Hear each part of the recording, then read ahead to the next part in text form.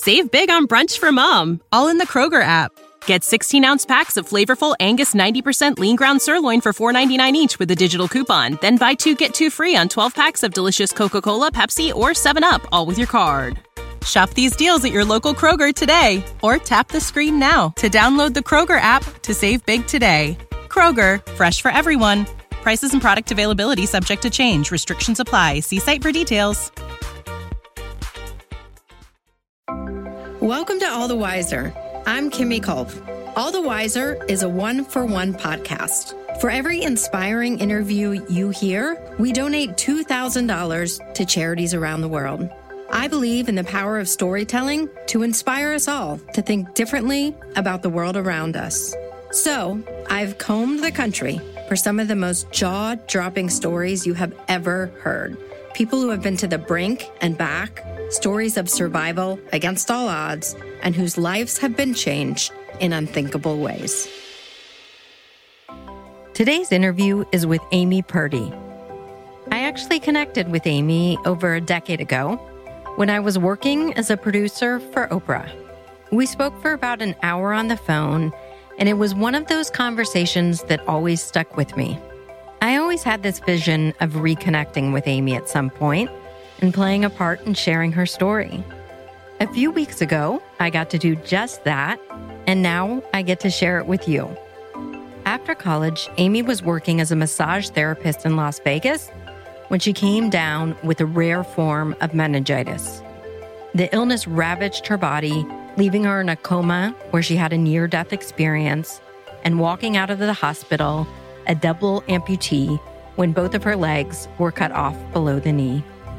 From the get-go, she decided that this setback and her new body would do nothing to get in the way of pursuing her dream of becoming a professional snowboarder. After learning to stand, then step, and walk, Amy strapped on her board and returned to the mountains she loved. She would go on to become a world-famous Paralympic snowboarder. She also learned to dance beautifully in front of a small crowd of millions on Dancing with the Stars. Most importantly, she decided to share her story with the hopes of inspiring others. Amy was a jet setter, speaking on stages around the world and going back to where we started, touring with Oprah Winfrey.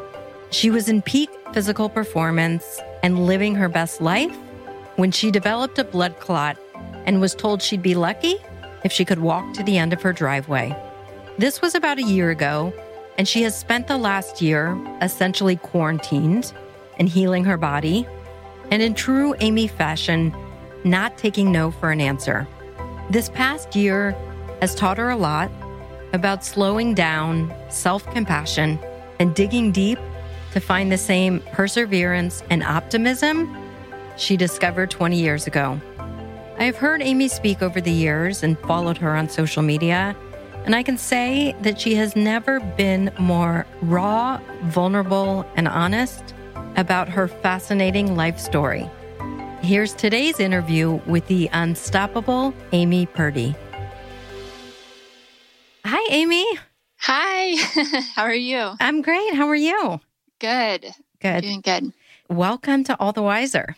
Thank you so much, Kimmy. I'm really excited to be here. Amy, tell me about the backdrop of your childhood. Gosh, so I grew up in Las Vegas, and I was always very adventurous. I loved the outdoors, and I just loved life. I remember telling my parents, I love life. I just love life. I love being alive and trying new things and learning new things. I loved school. I was a little bit of an introvert. I was not athletic. I didn't play any sports at all. And something happened that changed your life forever when you were 19. For those listeners who aren't familiar with your story, share that with us. What happened to you when you were 19? Yeah, so just to kind of set it up a little bit, I ended up falling in love with snowboarding, trying it for the first time in high school. My plan was to travel the world and snowboard after high school. And so I became a massage therapist because I thought, with this job, all I needed were my hands on my massage table by my side and I could go anywhere. So I had this job that I loved. I ended up working in Vegas again because I moved away for school and then I went back to work at a spa. I loved my job. I loved the work I did. I was saving up money so I could travel the world and snowboard. And all of a sudden, just in one day, my life took a detour when I went to work, and the day started out normal. I felt fine. And as the day went on, I started to realize that my energy level really continued to fade. And I remember massaging this guy and just thinking, gosh, this guy is absolutely draining me. Why am I so exhausted right now? And that night, I had a temperature of 101. That's typical flu-like symptoms. And then the next morning, my temperature actually broke and my family went out of town. And I was like, I'm probably fine. I'll just meet up with you guys later. My family did this family vacation. But that afternoon, instead of feeling better, I actually started to feel worse. And I remember my mom calling to check on me and just saying, God, Mom, I feel like I'm dying. And she was like, well, you're probably a little dehydrated. Get to the hospital if you need to. And when we got off the phone, I closed my eyes and I fell asleep. And not long after closing my eyes, I felt this strong urge to wake up. But when I tried to open my eyes, I couldn't.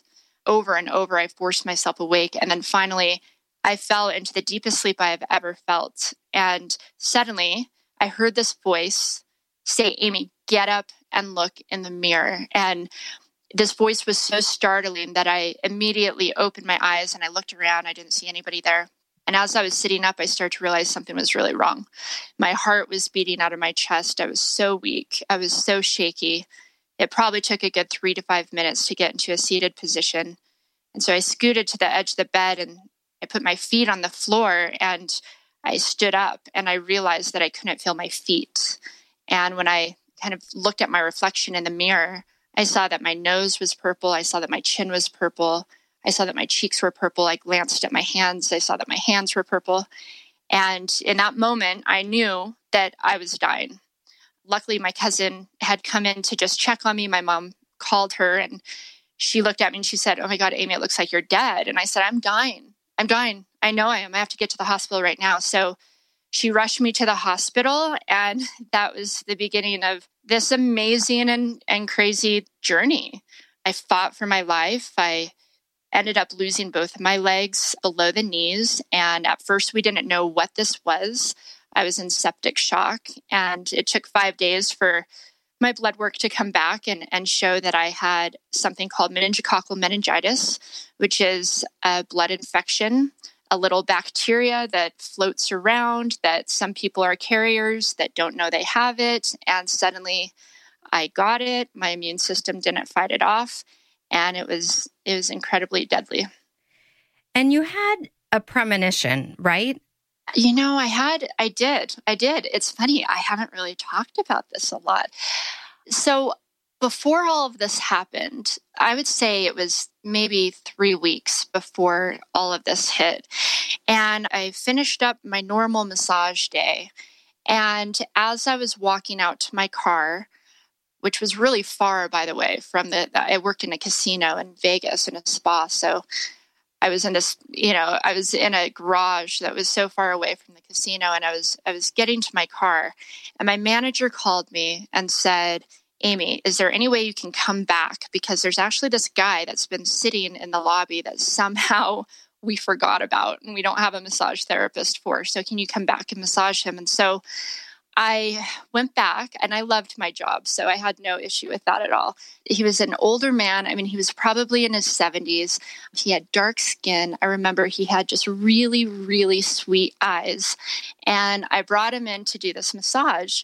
And I knew the minute I put my hands on him that there was just this connection. And being a massage therapist, like sometimes you feel connected and sometimes you feel disconnected, and you can really share energy. You can feel what this person's been going through, or if they're really stressed out, of course, you can feel that stress as well. So I don't know. I put my hands on him and suddenly we were just in this different world. And I was so in the moment and just thoroughly enjoyed this massage with him. And he was talking to me. And a few minutes after I started massaging him, he asked me a question and he said, Amy, have you crossed over yet? And I said, I don't know, but I kind of know what you mean. And so let me explain that. It actually kind of brought tears to my eyes. It did. It choked me up when he asked me that, because leading up to this point, I had always had this feeling that something was going to happen in my life. In fact, I've got it written down in a journal where I felt like something is going to happen in my life. I don't know if it's good or bad, but it was almost like this weird anticipation that I could feel just leading up to where I was at. And so when this man asked me if I had crossed over yet, I instantly kind of related it to that feeling that I had. And I said, no, but I think I know what you're talking about. And he said, well, let me tell you a story. And he told me this story of how when he was a kid that he died. I believe he fell down a well and he drowned and he stopped breathing, but then somebody found him and was able to save him. His whole perspective changed. And he said, I crossed over when I was a kid. And he said, I feel like the same thing is going to happen to you. And the rest of this massage, I was crying and just kind of in shock because this man was speaking to my heart and was speaking, I think, to my soul. And he said, when this happens, when you cross over, don't be scared. You're going to go on to do amazing things with your life. That chokes me up. But he said, you're going to go on to do amazing things with your life. And so 3 weeks later, when I was in the emergency room and the doctors were panicking and freaking out and saying that I was going into cardiac arrest and that I needed to be on life support, I actually heard the nurse call my parents and say, we don't know what she has, but she's got maybe 2 hours left to live. We're giving her less than a 2% chance of living because I was in massive septic shock at that point. And I remember thinking, no, I'm not going to die. This is exactly what this man was talking about, that I'm going to go on and do amazing things with my life. And I did. It's unbelievable to listen to that and think of that foreshadowing and connection that you had with him. So the prognosis is 2% that you will live. I want you to walk us through the near-death experience that you did in fact have and what you remember about that. Yeah, so when I entered the hospital, I was in septic shock. When they checked my blood, they could tell that I had a massive blood infection. They didn't know what the bacteria was or the cause of it, but I think normal your white blood count is somewhere between 5 and 10,000, and mine was above 100,000. They knew that my body was majorly being taken over by an infection, and they didn't think I'd survive the night. So my parents were a couple hours away. By the time they got there that night, I was hooked up to machines. They had pumped me full of 50 pounds of water to keep pressure in my veins. I did not look like myself, and my feet were ice cold and starting to turn purple. And they had my family pray and just basically said, you need to say your last goodbyes because we don't think she's going to make it through the night. And I did make it through the night. The next day, I remember my whole family being around me and praying for me. They brought in a priest, and they brought in actually like a pastor and a priest and different people from different religions. And they were all in there with their hands on my forehead praying for me. I also remember that my feet were so cold that I kept asking my dad if he could show me my feet because I wanted to see what was going on. And my dad kept saying, your feet are the least of our worries right now. And I said, I want to see my feet. So my dad lifted the sheets and I saw that my feet were purple. And so that was my last memory. They put me into an induced coma because I was so unstable. And so there was a nurse that was sitting by my bed doing 24-hour dialysis, which is my kidneys had failed as well. And this machine that she was using was literally keeping me alive. And she was tediously sitting there for days, just moving these different dials up and down. So every time my blood pressure would shoot up, she'd have to move something. And every time my heart rate would crash, she'd have to move something. And multiple times they came in with the crash cart because my heart would be beating so fast it would beat out of rhythm. And so I don't remember, of course, all of that. That's kind of what my family shared with me. But I do remember parts of being in a coma. They told my parents at this point they had no idea if I was going to survive. I was already, on the edge of death. And then here they were bringing me into emergency CAT scan. And what they saw was that my spleen was 3 times its normal size. So if it hadn't already burst, it was about ready to. And so they rushed me into emergency surgery. And I remember being in that surgery, even though I was in a coma, even though I was fully sedated. I remember being in that surgery, but I thought I was in heart surgery because I could feel my heart beating so fast. And I could hear my doctor next to me talking to me. And I remember at one point, he said, "Whatever it is you believe in, Amy, think about that right now." And I remember just thinking, I believe in love. I believe in love. Like that makes the world go around. That creates everything. I believe in love. And so I remember feeling him cut me open, and it didn't hurt. It was just this sensation. And I was very aware of what he was doing. I felt him cut me from my sternum down to my belly button. And I thought I was in heart surgery as well because my aunt had a similar scar and she had heart surgery when she was a kid. And so I thought he must be here to help my heart. And I remember just feeling my heart beating so fast and so hard. And then all of a sudden I felt my last heartbeat and it took my breath away. And I suddenly found myself in this space. And I knew what happened. I had died. I had flatlined. And I found myself in this space. And I saw these 3 silhouettes in front of me. And I couldn't recognize them. But I could see their hands kind of moving in this come here motion. And they were saying to me, "You can come with us or you can go." And I got so mad and so frustrated. And I thought, no, like every bit of energy in my body, I was like, no, I'm not going anywhere. And I thought, I haven't even lived my life yet. I'm 19 years old. I haven't fallen in love yet. I haven't done the things I want to do yet. And I started to think about the things that I love about life. And I thought about the smell of a campfire. I thought about the sound of ocean waves. And I thought about the taste of hose water when you're a kid.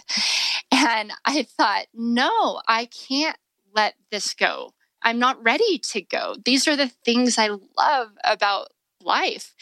And right then, I had this kind of bright light sitting over my shoulder that was saying to me, like, life is a journey and you're going to have all these ups and all these downs, but just know that it will all make sense in the end. It will all make sense in the end. And so as I woke up from this coma, that was something I was trying to communicate to my family. And I remember I had tubes down my throat and I was trying to tell them. So I chose to be here. I had a choice and I chose to be here. And I was trying to move my mouth and tell them, but I couldn't because I had these tubes down my throat. In fact, I remember my mom asking a nurse, why is she doing that with her mouth? And the nurse said, "Oh, patients try to do that to get the respirator out." But I remember thinking, no, I'm trying to tell you guys something. And so a few days passed and I still continued to do that. My mom figured out that I was trying to say something. So she gave me a piece of paper and a pen. And my arm was so weak because I had been in a coma for a couple of weeks at that point. I could barely move my arm. And I wrote, I had a choice and I chose to be here. Wow, that's amazing. Yeah, it's interesting sharing this story again. It's been a while since I shared it, so thank you. Eventually, you shared asking to look at your feet before and having that be one of your last memories before going into the coma and the NDE. Eventually, the doctors would tell you that your legs would be amputated below the knee. How did you experience those words? So, gosh, it's really interesting to kind of share this perspective, I guess, because you would think that I would have been just traumatized and terrified. And I was. But by the time I knew my feet had to be amputated, I was ready for it. And we had done everything that we could to try to save my legs. It's basically like mid-calf down. They had physical therapists in there every day. At this point, my feet were black. The soles of my feet completely black. My toes were completely black. I was so tired of people touching me. I mean, I couldn't be touched again. Ripping tape off of me. Every day they would move needles around and rip tape off. I was tired of people feeling sorry for me. And I remember saying, okay, let's do it. I'm ready to move on with my life. And I was terrified. I had no idea what to expect. I had never seen an amputee before, literally. I mean, actually, if I had seen one, the only vision I had in my mind was a wounded veteran sitting in a wheelchair, on a corner begging for food or something. Like, that's literally my vision of somebody with no legs. That's all I knew. But I also knew that I was ready to move on with my life. And this was a couple weeks after I entered the hospital. I think this was about 5 weeks after I entered the hospital. And I remember being wheeled into the operating room and being so scared and so, uncertain of what the rest of my life was going to look like. So I gave myself these 3 goals. And I think I put these into place because I needed something to pull me through. And the first goal was that I wasn't going to feel sorry for myself, that I wasn't a victim. I refused to be a victim, and I'm not going to act like one. And the second was that I was going to snowboard that season because I had never missed a season of snowboarding and I wasn't about to. So I'd figure out a way. And then the third was when I figured all of this out, I wanted to somehow help other people and just let other people know that whatever it is they're facing, whatever circumstances they're facing, that it's all going to be okay. And it's all going to make sense in the end. And we can get through this.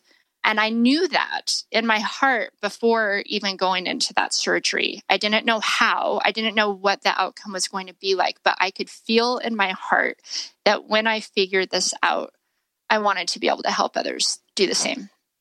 How long were you in the hospital? Maybe 6-7 weeks I was in the hospital. You also needed a kidney transplant, and your father gave you his kidney. From what you've shared about your father, I love him. He's great. There was also a beautiful story you shared as you were released from the hospital about walking with your father at a special occasion. And this was, I believe, one of the first times that you walked. Can you share that story? My sister was getting married very close to the date that I left the hospital. I got home about 2 weeks before her wedding. And so there was a night where I had just gotten my legs that day. My legs were so uncomfortable. I mean, that day was, I think, just mentally exhausting. I ended up sleeping for hours because I couldn't wrap my head around what my life was going to be like with these metal, clunky, prosthetic legs that hurt so bad to stand in. And my mom turned on the radio and turned on this country music song that I loved. And I saw my sister and my dad dancing. And I just got this energy to stand up and dance with my dad. And so we have this video of me two-stepping with my dad. And I'm 83 pounds and, just very lightly stepping in my legs.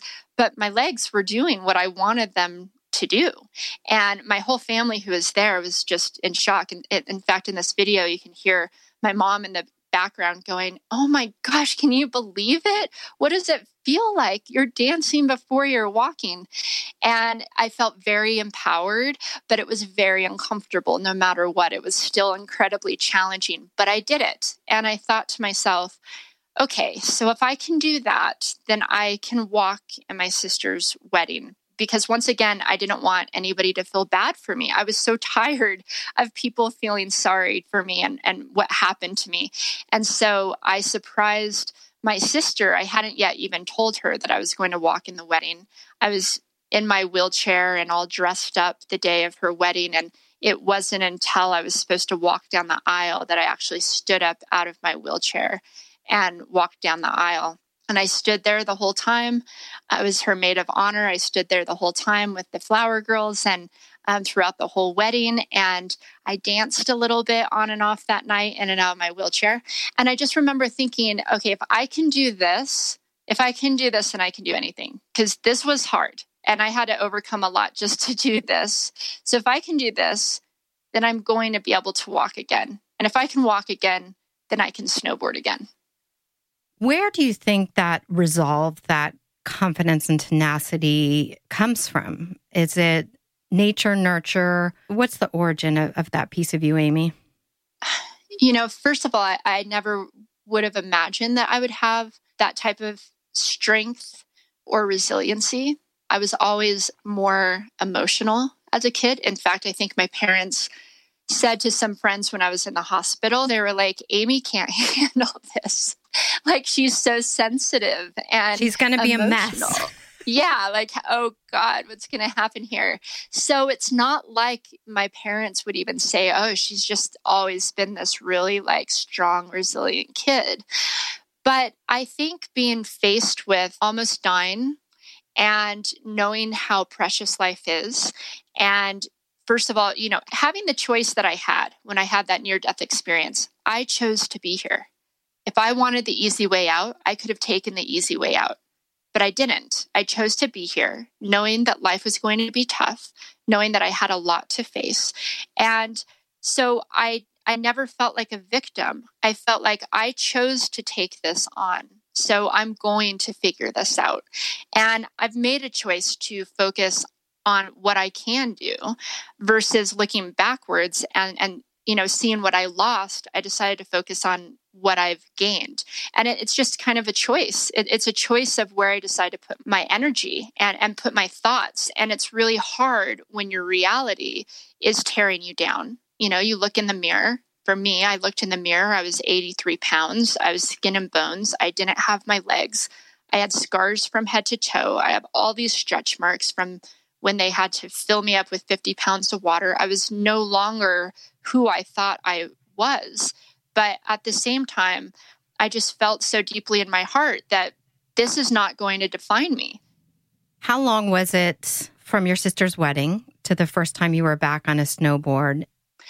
So my sister's wedding was in September, mid-September, and I got up on a snowboard for the first time. I believe it was late February. I had no idea what it was going to feel like. And in fact, I never was concerned that I couldn't do it until I got up on the mountain. And just sitting on the lift, it was the first time it really hit me. What if I can't do this? Like, what does the rest of my life look like when I am so dedicated to figuring this out? But what if I can't do it? And when I stood up getting off the chairlift, it felt kind of fine. But then I went to go onto my toe edge and my ankles wouldn't bend. I totally lost control. I ended up shooting straight down the mountain, going so fast. I hit this bump. I twisted in the air. I totally fell. And my goggles went one way, my beanie went the other way, and my legs still attached to my snowboard went flying down the mountain. And I was still sitting up on top of the mountain. And I was so discouraged. And I thought, okay, this is obviously why you don't see people with 2 prosthetic legs snowboarding. But then I thought, well, if I can figure out a way to keep these detachable body parts attached to my body, if I can figure out a way to get my ankles to move the way that I need them to, then maybe I can do this again. And that is when I learned that the obstacles in our lives can only do 2 things. 1, stop us dead in our tracks, or 2, force us to get creative. So in the past 2 decades, since that first run down the mountain, what you have accomplished is nothing short of extraordinary. And I'm going to share some of those highlights. And then I want to talk about another unexpected turn that happened to you over a year ago, actually, when we first emailed about doing this interview. But in those 2 years, you became one of the top Paralympic snowboarders in the world. You've been in a video with Madonna. You were a massive sensation on Dancing with the Stars. You started a foundation. You wrote a New York Times bestselling book. You've toured the country with Oprah. You're a model. You have a clothing line. And you're the star of a Super Bowl commercial, to name a few. So clearly, total underachiever. But all of that, I mean, that vision that I'm going to do something, not only do something with my life, but do something big and do something meaningful. And as you said, with resilience and persevering, accomplished all of that and more. So a little over a year ago, you had an unexpected turn. Share with me what happened to your body. So last year, I was healthy, strong, at the peak of everything. I had just won 2 more medals in the Paralympic Games, in my second Paralympic Games. I was actually snowboarding better than ever. And then when it came to speaking, traveling the world and speaking, I speak to corporations all across the world. I was booked and busy and loving my career and everything I was doing. And in fact, I was doing a speech in Vegas. And as I was standing on stage, I realized that I had this cramp in my left calf. Well, I didn't think too much of it. Having prosthetic legs for 20 years, you kind of get used to some aches and pains. But about 3 days later, I was in the emergency room in Denver, and I was diagnosed with a massive blood clot from my hip down every artery of my left leg. So this was major. Every single artery of my left leg was clotted. And I knew how serious it was. I knew right away that my life had flipped upside down once again. And I knew that I would be fighting to walk again. What did the doctors originally tell you? Yeah, so after I was diagnosed with this blood clot, my initial thought was, well, the doctors can fix this, right? But instead, they came in and basically said, there's nothing we can do. They said, because you're an amputee, they basically looked at me like I was already damaged. And it did not matter what I've done. You know, we were showing them pictures of, no, this is me. This is me last week. Last week, I was snowboarding 6 hours a day. This is me on Dancing with the Stars. Like, this is who I am. This is what I need to get back to. So I need you to help me get back there.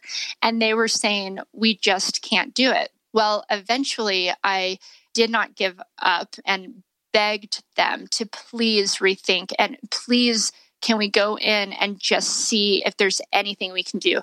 And so, you know, the option was to amputate my leg above the knee or somehow just, you know, see how well I do like this. And actually, my husband had asked one of the doctors, like, so if she doesn't, you know, amputate her leg, so what's life like? And he said, well, you know, she may be able to walk to the mailbox and get the mail and, you know, maybe start pushing it a little bit from there. And I just thought, no, there's no way.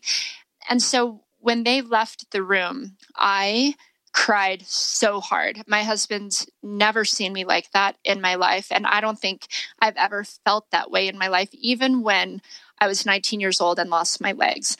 I cried from the deepest part of my soul. I mean, I wailed so loud that the nurses had to come in and give me medication to calm me down because it's just the worst news that I expected. And I've always expected the doctors to be able to help me. And so what they did is a few days later, they did decide to go in just to see what was going on. So they did a surgery where they went in. They were able to see that the blood clot from my knee to my hip was fresh. And they were able to pull that out of the artery, but they couldn't pull out anything from the knee down. The challenging thing with blood clots is the longer they're in there, the less they can do to help you. And I'm talking just days. They say if a blood clot's in there for a week, it starts to turn to concrete and they can't remove it. So I knew that I needed to get somebody in my leg to help me just over the next few days. I ended up deciding to go back in to see my surgeon the following Monday. And he happened to not be there. I didn't expect him to do anything. He had already told me he wasn't going to do anything to help me. But his partner happened to be there. And the front desk lady said, well, your doctor's not here. Do you want to see his partner? And I said, absolutely. I'll see anybody I can. So I went in and saw this amazing doctor. His name's Dr. Cooper. And he was an older man, and he took one look at me and he said, what am I going to do with you? And just the minute he said that, I thought, oh, thank God, he's willing to do something. And he did the ultrasound. He showed that my leg was completely blocked from the knee down. And he said, well, there is one thing we can do. There's definitely risks involved, but he said, you remind me of my daughters. And if any of them were in this situation, I would do everything I could to save their leg as well. And so he rushed me into another surgery, which was actually a 2-day procedure. So he did one kind of surgery one day where he put these catheters down my leg and dripped this clot busting medication that breaks up the clot. And it was the most painful experience of my life, just 48 hours of just moaning and constant pain. And then the next day he went in and tried to just open up every artery he could and kind of manually clean things up and see what he could do. And because of that, he was able to clear out the arteries in my leg. There was one little blockage that he couldn't touch below the knee, but I'm so grateful. And I'll tell you, I've had these angels come into my life throughout my life, and I'm so grateful, but a lot of it has come from realizing that I have to be my own advocate. Nobody cares about you as much as you care about you. Nobody cares about your life as much as you care about your life. So I had to knock down doors to get help and get support and just absolutely not give up. And I think I put the same energy into this that I did Dancing with the Stars, that I did the Paralympic Games, that I did even when I started speaking and failing. It was like, I have got to figure this out. And I am obsessed and laser focused with finding the answer. And luckily we did. And so the majority of this year was a fight to save my leg and really a fight to save hope and my own sanity.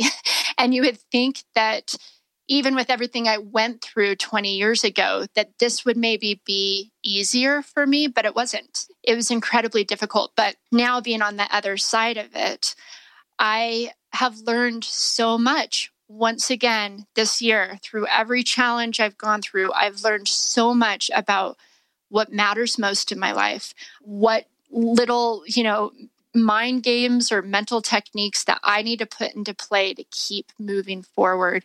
And just, I've just once again learned resiliency and grateful that I've had that. You said very eloquently, and it made a lot of sense to me, that 20 years ago, you were fighting for your life. And this last year, you fought for your quality of life. Yeah. And you also said it was the first time you felt disabled. And the juxtaposition of, weeks before, 4 to 6 hours a day, snowboarding, traveling the world, right, that you had to rely on people in a way that you didn't before. How did you experience that? The loss of independence and the big life you were living? Right. That was probably the hardest part. It was incredibly surreal to be in the situation where just weeks before I was living my best life. And I spent 20 years to get to where I was at. And suddenly it felt like the rug was just pulled out from under me. And I had moments where I really did lose hope, especially when the doctors were saying, you damaged your artery. This is major. We can't help you. We can't do anything. And it was the first time in my life that I felt disabled. I had to rely on my husband for everything. My mom lived with us for a couple of months. I mean, I couldn't even, move my body. My leg after these surgeries was huge and swollen, and I was terrified. I cried every night, and all of a sudden your worst fears creep up at night. And every night, really, for 3 months last year, I would cry because I would feel like this sudden just doom of, this is the rest of my life. What if this is the rest of my life? And then I'd pull myself together and I thought, I got to keep going. I mean, I have to pull on some of the stuff that I learned 20 years ago. In fact, 20 years ago, I asked myself this question, and I asked myself the same question when all of this happened, which was, okay, if my life was a book and I was the author, how would I want my story to go? How would this story end? And 20 years ago, I visualized myself snowboarding again, helping other people. You know, I couldn't change my situation, but I saw myself living a good life, using everything I learned along the way to help others as well. And so I had to go back to that this time and ask myself the same question. And I visualized the same thing as far as, well, I'll just come up with a plan B. If I can't speak on stage, I'll speak virtually online.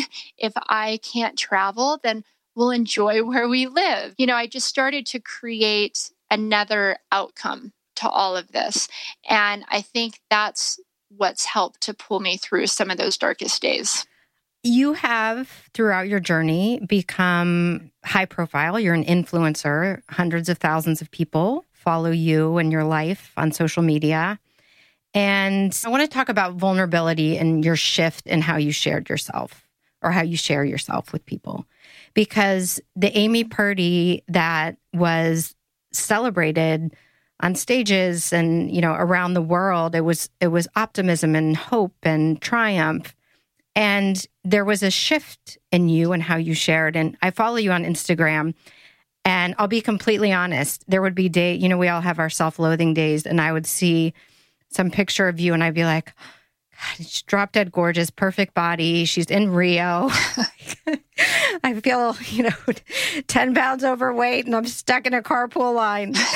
And so you really had this beautiful life and you began to share your pain. You began to share pictures of you with no makeup, lying in a bed with your eyes swollen because you had clearly been crying. And I don't know you personally, we've been in touch somewhat, but it made me feel more connected to you in a sense that there was a bravery and vulnerability and sharing that piece of yourself. How did that feel? Well, at first, I really appreciate you sharing that. It's just, I knew right away, I started to share the in-between moments, not this, beautiful photo of an outcome that happened, but the journey along the way, or the cry that I had in the bathtub the night before, and the fears that were going through my mind, and the anxiety that I was feeling, and the amount of people who reached out to me. It was just it meant so much to me. As humans, we connect by showing our weaknesses, because that's something we all experience. Not everybody's going to experience success, but something we all experience every single day is being vulnerable and feeling not good enough and feeling scared and having anxiety. And I started to realize too, other people that I was following on social media no longer spoke to me. These people who had these beautiful photos and these beautiful travel photos and these beautiful bodies, I wanted nothing to do with it. I was like, are you kidding me? This is doing nothing for me. I actually deleted, half of my people that I follow on Instagram. What I wanted to hear is people who went through hell and back. I wanted to hear stories of survival. I wanted to hear stories of how somebody did something and it was a miracle that they healed or survived. That's the kind of stuff that I wanted to hear. And so I decided that I was going to share that part of my journey as well, because I know there's other people out there who need to see this too. I loved seeing that piece of you, Amy, and I'm grateful that you had the courage to share with everyone. So thank you for that. I want to talk about where you are today. And I know you had a big milestone. I believe we're recording this in April during the quarantine and the pandemic. And it was February that you took your first step, shared it widely with Good Morning America. And here we are. My presumption is that the last year was very isolating for you and clearly very difficult for you. And so to be coming out, your rebirth in a sense, how have you experienced this? So this last year, I really call quarantine number one, which was this happened last February. And it took an entire year of being home to get to the point of where I could put my prosthetic on and take my first steps. Just getting comfortable walking again. And then we get hit with this coronavirus. And now we're on quarantine too. And so for me, I mean, I've got a lot of experience being here, being isolated, feeling disconnected from the rest of the world, seeing that the rest of the world is going through a lot of what I went through this past year, maybe in a little bit of a different way, but we're all going through change, challenge, uncertainty, anxiety, feeling completely out of control of the situation, fearful that we lost everything that we worked so hard for. And what is your advice to people at this moment in time? I've really been thinking about this a lot lately, because I know that so many people are going through similar challenges right now, and just we're all uncertain of the future. And so when I look back on my life, I think of these three things. The first one is just really getting clear on who you are and on your why, and visualizing yourself your best self. Really, I wouldn't be where I'm at today if I didn't visualize myself as my best self. And what did that look like? And I had to believe that it was possible. And so get really clear on who you are and why it is you want to do what it is that you want to do. And I think the second thing is, my challenges have really forced me to get creative and find a way. So I think with everything we're facing today, getting creative and doing things a little bit differently than we had to do it before, and trying to find a way, you can't get through an obstacle, but how do you get around it or get over it or get creative? How do you use it? How do you push off of that obstacle so that you can go further in your life, so that you don't just survive this challenge, but you thrive through it? And I think the last thing is really committing to whatever it is you want to be and who you believe you are and the goals that you set. Commit before you're confident. Commit before you even know if it's possible. Commit yourself to it and figure out a way, and tell everybody around you what you're going to do.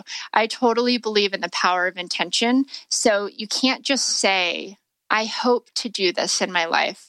I want to do this. I want to write a book, or I hope to snowboard someday, or I hope to do this or that. You have to totally declare it, and you have to commit to it. You have to say, this is what I am doing.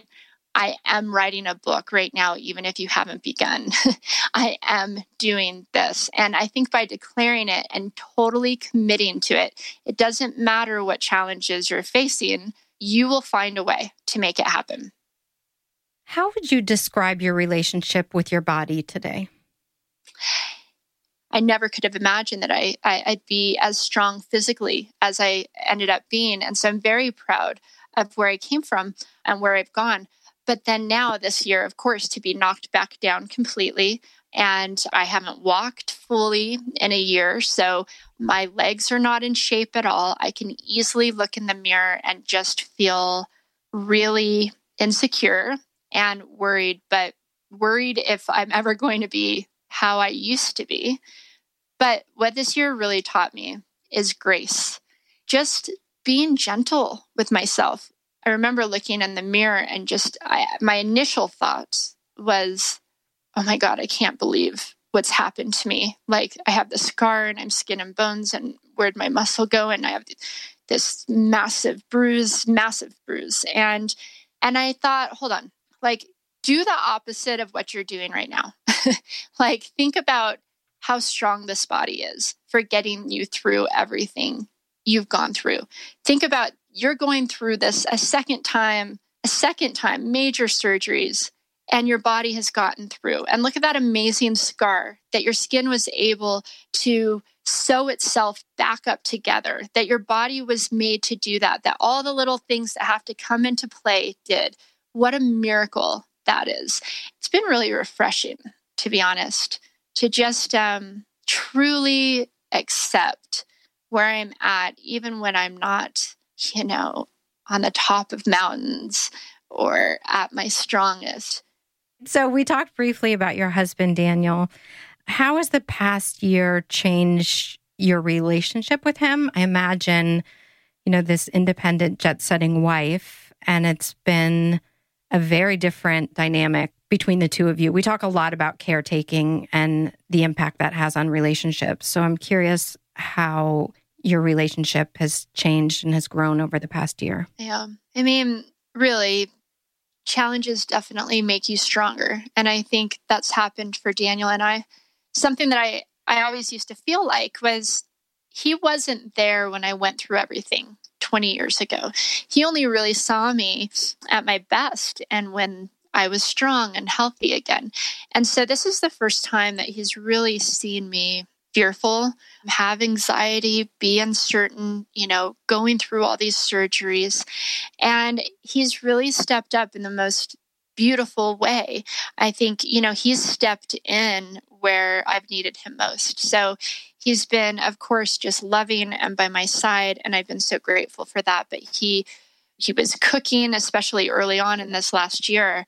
He was cooking every night. He started cleaning the house and taking care of things and vacuuming every morning and making sure everything was set and then taking me to all my doctor's appointments. I think that I always wanted to prove my independence, and I was able to do that.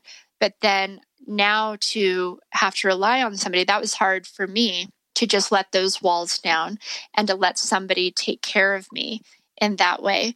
I think we've grown stronger because of that, because we've seen these other sides of each other. And he's still there, and in the past, being somebody that was such a go-getter, there would be times that I kind of wished that he was like that as well. I wished at times that he met me on that same level of energy and drive to create new projects or get things done. And yet now I really appreciate the balance that he brings, which is this loving, tender human that has been here for me through the good, through the bad. And he balances me out so beautifully. And I think that's why it works. And I hope that, he can say the same about me.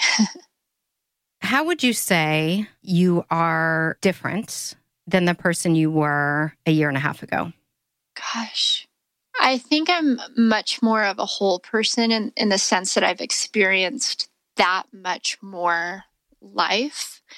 I always felt like I experienced the depths of life, but I've gone even deeper this year because this is the first time that I've dealt with moments of anxiety and hopelessness, like major anxiety. And it's taught me a lot about myself and how I want to live my life, but also how I want to impact the lives of others. And I think I just have a lot more grace with myself now than what I had before. In the past, I had these big accomplishments that I was always chasing. And I think right now I still have these dreams and goals that I'm working towards, but I also look at the simple things as the big things. Like right now, I just want to be able to walk my dog. We got a puppy last year and my husband walks him twice a day. And I actually haven't been able to walk him. And I can't wait till that day. Like that's actually my biggest goal right now is just to walk my dog with my husband. And so it's really, I'm a much softer version of myself and much more self-accepting. And I hope I can connect with others even better because of that. In the meantime, I know you were scheduled to carry the torch this summer at the Paralympic Games, and they've been rescheduled for 2021. So I cannot wait to watch you, Amy, out in the world again carrying that torch. Well, thank you. This whole situation this year bought me some time, which is nice. I was supposed to carry the torch last month, and now I'll be carrying it next year, and I'm just starting to walk again. So it does buy me a little bit of time to be able to get strong and walk and run again. And I also know that if I'm not running like I was before, I'll figure out a way, because that's how I've always done it. So if I have to get creative and figure out a way, no matter what, I'll be carrying that torch. Amy Purdy, you are awesome. I love that we were able to reconnect after more than a decade, and I'm really excited to share our conversation with everyone. Kimmy, thank you so much. Thank you. It was my honor. We're going to do a very quick thing called rapid fire, and then we're done. You ready? I'm guarantee you've done this many times. I'm always like, oh God, what's going to come in? What's going to come out of my mouth? Okay, yes, ready. Biggest vice? My biggest vice, I would say, are donuts. I mean, I love donuts. I love sweets. Me too. Best way to spend a Friday night? Best way to spend a Friday night? Cooking with my husband, having a glass of wine, and watching one of our favorite, Netflix TV shows. We have a lot of fun with that. Favorite Netflix show? Outlander. Have you seen it? No. It's amazing. I will. Favorite childhood cereal? Oh gosh, I used to love Kix. I don't think they make them anymore. Favorite city? Oh, that's a good one. I'm going to say, just off the top of my head right now, Barcelona. I traveled there right before this virus hit and fell in love with it. My biggest regret? Oh my gosh. I think that's a hard one, because I do feel like I have made friends with some of my biggest challenges in my life. I'm not sure right off the top of my head if I have huge regrets, because I do feel like every mistake I've ever made has taught me something. I love that. Good answer. Where can we find you and follow everything that you are up to? So I think the best spot to follow me is probably on Instagram. I'm a visual person. I really enjoy photography as well. So I really enjoy putting out photos and also following other people who have, interesting photos. So I find myself on Instagram probably more than any other social media site. And also my website, amypurdy.com, and you can sign up for my emails there as well. I try to send out emails that encourage people, especially through the times that we're living in right now, and that share different stories of struggle and resiliency and adversity. I think those are probably the two best spots that you can find me. Great. And we'll link to all of that in the show notes, including your book. Great. Thank you, Amy Purdy. I cannot wait to watch you be Amy 3.0 and see all the extraordinary things you are yet to do in this world. Thank you so much, Kimmy. Thank you. And thank you for the opportunity to share my story.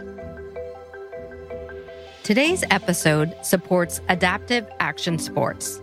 This is the charity that Amy founded with her husband. They are a nonprofit organization that helps people with permanent disabilities get involved in action sports. They break down barriers so everyone from young kids to adults and veterans can experience the joy, confidence, and fun that comes with sports like skateboarding and snowboarding. Thank you to Amy and Daniel for introducing us to Adaptive Action Sports. Amy, we are all sending healing thoughts and prayers and cannot wait to see what the next 20 years has in store for you. As always, thank you for listening, and a quick reminder to be grateful and dream big. All the Wiser is produced by Erica Gerard at Podkit Productions. Our sound engineer is Kelly Kramerick, and our associate producer is Kessie Hollister. Thanks for being a part of the All the Wiser podcast. You can subscribe to the podcast, read our show notes, or get in touch with us at allthewiserpodcast.com. You can also follow us on Facebook, Twitter, and Instagram at All the Wiser Podcast. Send us a note. We would love to hear from you. And as always, thanks for listening. Save big on brunch for mom, all in the Kroger app. Get 16-ounce packs of flavorful Angus 90% lean ground sirloin for $4.99 each with a digital coupon. Then buy 2, get 2 free on 12 packs of delicious Coca-Cola, Pepsi, or 7-Up, all with your card. Shop these deals at your local Kroger today, or tap the screen now to download the Kroger app to save big today. Kroger, fresh for everyone. Prices and product availability subject to change. Restrictions apply. See site for details.